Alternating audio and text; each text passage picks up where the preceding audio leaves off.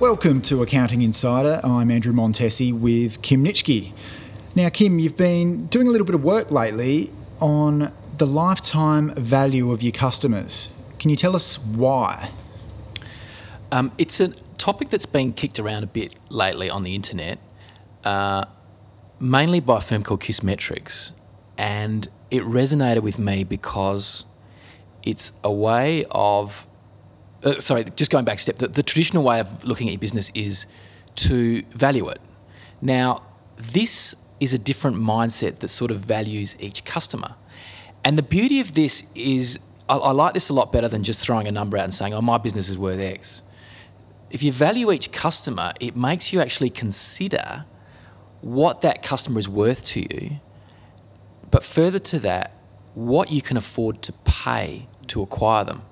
Now, this was a big revelation for me when I sat down and worked this out, because the bottom line is the customer is worth a hell of a lot more than you think they are, right? And this, when you actually understand it from that point of view, you can see how discounts offered for referrals, like with Uber, you know how if you introduce someone else to Uber, they get a $30 credit. How those sort of concepts work so well, and that if you pay a referral fee to customers who refer customers, or you send a bottle of wine, or you pay per click it all makes perfect sense. You know, everyone obviously wants to get everything for free. Mm-hmm. But if you want to leverage your business and grow at a rapid rate, and you know what each customer's worth, then you're happy to spend money to acquire customers. It's massive. Cost per client is a huge one for me. When I talk to my own clients in a marketing context, it surprises me. Well, it actually doesn't surprise me, but most people rely on anecdotal evidence. Oh, I've always advertised on radio, or I've always advertised on print. Well, okay, how much is it costing you over a year? How many leads are you getting from that? So what's your cost per lead? And then how many clients are you getting for that? And you break it down, you work out, okay, it might be costing me $5,000 to get one client. And then all of a sudden you start going, actually, maybe this isn't working. Or you crunch the numbers again and it might be costing you $100 to get a client. And you go, actually, this is working. So then I might actually double my spending on this marketing or advertising medium. So all of a sudden you've actually got power to make proper decisions. It makes me think of a story where I set up from home with my business in my first year. It was a real struggle, like you wouldn't believe, to get clients. And I was ready. I was sitting there waiting for the phone to ring. I thought, what am I going to do? I'm good at sport. I went and joined Meadows Football Club, right, and played footy. I thought, I'm going to get all the footballers as customers. Man, out on the track, the training, this is all part of the cost of acquisition of clients. I got no clients out of it. I ended up doing my knee. Right? I've been there. And it was just the worst example of cost of acquisition for a client. Yep, and we should also say that cost isn't just financial, it's time. It's time. Another example is I thought I want to get more hotels as clients. So I went on a outback tour with some hoteliers to basically a big booze up in the middle of nowhere. It's fantastic. I came back with one customer. It took me 5 days and cost me thousands of dollars in travel and everything. It was, so if you actually look at the cost of acquisition of that customer, it was about $10,000. Yeah. You can understand the mindset. Oh, for sure. And everyone does it, but no one actually breaks down, okay, what is the actual cost of this? And so now, for me, I've decided, no. I'm not going to do anything that I don't enjoy. So for me, I love surfing, I love motorbikes. I'll do those things and I'll network with people while I'm doing it, but it's only because I enjoy it. Right? And if I ride my motorbike through the middle of Australia on dirt tracks and with a great bunch of mates, like I did in May, I had the time of my life. And when we'd sit down at each night at the campfire, all the stories would come up. They'd see that I'm passionate about accounting. I got a number of customers out of it. But for me, the cost of acquisition was much smaller because I'm actually having a ball while I'm doing it. Absolutely. So to come back, how are you calculating the lifetime value of your customers? Okay, so there's a formula, and a lot of this is a rehash of this amazing infographic done by Kissmetrics. So if you want more detail, just Google that. I mean, I know that sounds like a cop-out, but for me, I want to break it down into what that infographic means for me in my business. So it's really, it's a formula which is revenue times your profitability times your number of customers times the number of times they purchase from you. Okay, so you've got to look at each of those four components. So I've got it in front of me. Revenue times profitability times number of purchases times number of years.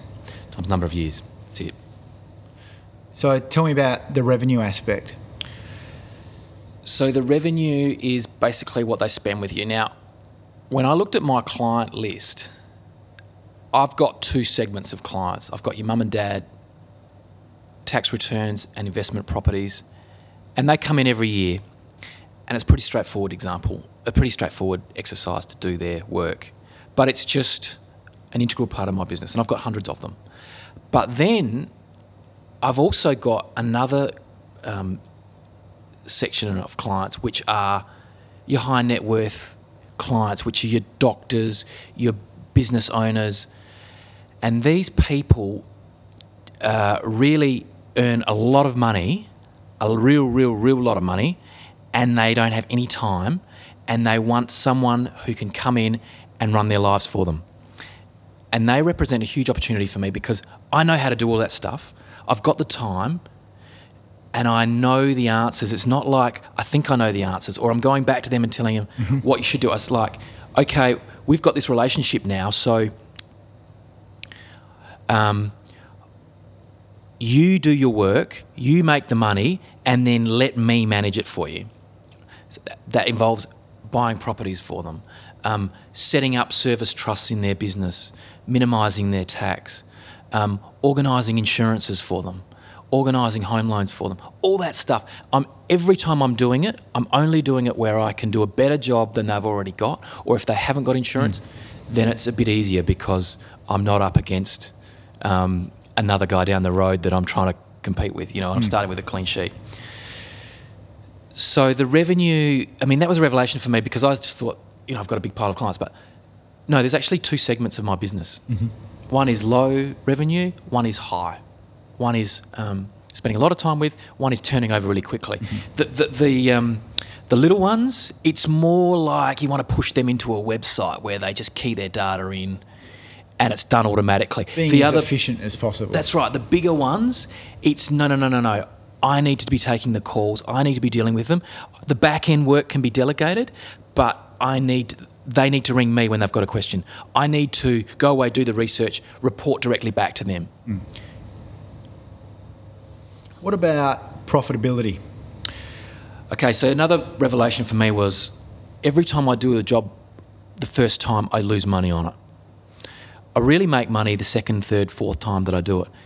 So for me, it seems clear that the first time I do it, even though it takes a long time, I need to take extra time to document it and systematise it and write letters that are generic and can be copied.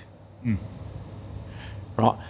And if I think that there's a one-off job that's coming up, if I don't think I can replicate it, I should say, look, I can't really help in that situation. Right? And often I'll do that. I'll say, look, I can't really bring much value to the table in this situation. You're better off if you do it yourself. So that's what I've learnt about the profitability. If you systematise it, you get economies of scale, you can replicate it. If I'm writing a letter to someone about car finance, I can copy and paste that and regurgitate it to someone else. It's taken me a big chunk of time to do it the first time, but it takes no time to do it the second. It's almost like change the name. Yeah, and look, it also comes back to the previous episodes where we've discussed things like outsourcing and even going paperless and all that sort of stuff. It all comes together into this profitability aspect of the business. What about number of purchases? That's actually a really good thing about being an accountant is most of your clients, I would imagine, they become repeat clients. We see them every year. The number of purchases, well, this is an interesting one because is 6 times. There's a saying that it's 6 times easier to sell to your existing clients. Now, how do you maximise that? So what we've done is we've added all these other bolt-on services. So we started off with the accounting and tax, and that's great. And that's rock solid, always will be the foundation of the business. However, once we've done a good job at that, that gives us an opportunity to sell insurance, right? It gives us an opportunity to redo home loans. Mm-hmm. It gives us an opportunity to do financial planning, right? So we can have one customer that we sell 3 or 4 times to. And on those sales, we're getting trails and kickbacks and commission, all disclosed to clients. But it gets easier and easier, and your revenue just grows up, and it's sort of almost like snowballs as you move forward. Mm. But these clients are loving it because they've got one touch point. It's me. Anything to do with finance, I'm the go-to man. I'm right in the middle of that circle, and everywhere periphery around it is all of these different fields that we are specialising in and doing a great job for our client in. They don't have to worry about it. They can continue doing their business and relying on us for advice in anything financial. And then the next part is number of years. Yeah, so we like to think of that we're accountants for life. And it works. If we're doing a good job for a client, they'll never want to leave. Often got clients who are with us for 20 years.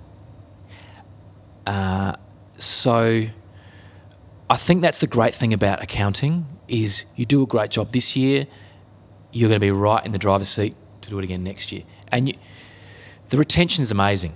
It just builds and builds and builds. So number of years, like for a law firm, you might have your average client life might be 2 or 3 years. Whereas for accounting, it's like massive. Often it's 10 years plus. So can you give us some numbers? What were some of the... have you worked out the average lifetime value of customer one, the high net worth customer, and have you worked out your average lifetime value of your fast turnover customer? Yeah. So what I've learned is that the valuation on accounting firms is really low compared to the lifetime value that you put on clients, right? So if you were going to buy an accounting practice, you'd pay 1 year's revenue. So one client, say they're a $1,000 client, you'd pay $1,000 for that. But the lifetime value of that person, if you're doing a $1,000 job and your costs are 50% of the job, so your profit is $500, and you keep them for 10 years, you know, that whole model of valuing them for 1 year revenue is so conservative, right? And then you've got these other bigger clients, which are $10,000, $20,000, $30,000.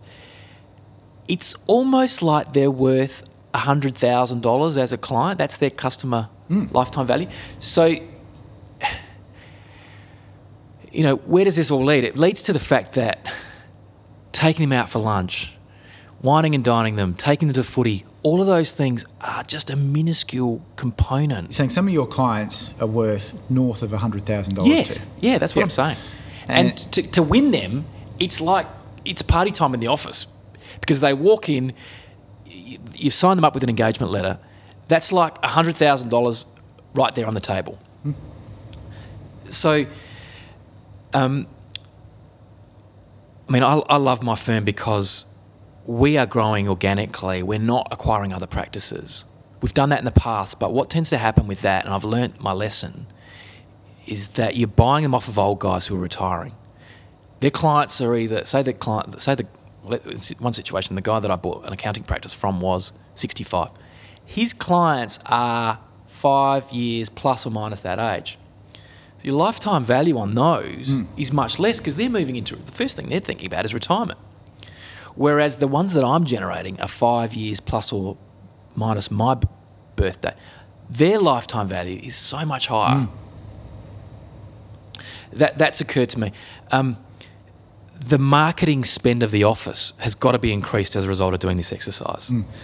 I went to a speech recently which said that you need to be spending 5% of your turnover on marketing. Now, that's a huge number. And I'm way, way, way, way south of that. I want to ramp it up. If I do, it's almost a little bit concerning on what the impact that's going to have on the growth of your practice. It's a great thing. But taking a chunk of money and throwing it in marketing is going to have astronomical results on the client book. In terms of well, how do you deal with the growth? Being able to manage it? How do you deal with the growth? Yeah. You know, we are efficient at what we're doing, but we need more excess capacity. It's like we need another 2 graduate accountants just on standby to handle the growth. But the good thing is, as you've been talking about throughout our series, is that you're building a scalable platform, going paperless, looking at outsourcing, reviewing your systems so that the platform's there, so that then when these new levels of growth trigger, it's not actually going to break the firm. I think that's where a lot of the traps that companies fall into, and this is probably another episode, but they're not actually set up for fast growth. They're not actually set up to scale. And that's, for me, it's like letting go. I've come up with this concept for me that's you got to let go to grow, right? So everything in my office has to be delegatable. I need people around me that I can rely on that are going to pick up the job and run with it. When you have that mindset, it's easy to grow because you can slot people in and the people you're slotting in are getting better and better. So it just gets more and more momentum and grows in a really good way. That you hear about so many stories like the E-Myth Revisited, where it's a classic example of it was growing in the wrong framework, the bakery that's mentioned in that story, and he was just ended up losing money, so he pulled back to just himself. Now, the way we're growing is scaled, it's managed, it's measurable. It can grow and you can spin that wheel faster and faster as you get bigger and bigger, and it's not going to derail. It's not going to throw out a kilter as long as it's all in balance. You've got the right number of managers. You've got the right number of chiefs. You've got the right number of Indians. You've got the outsourcing happening. It all just works really well. And then you can concentrate on your marketing, like what we're doing now, rather than being back in the office and putting out spot fires. And that's where you start to really get the massive growth numbers. Awesome. Thank you for listening to Accounting Insider. Visit the website accountinginsider.net and connect with Kim. Thank you for listening.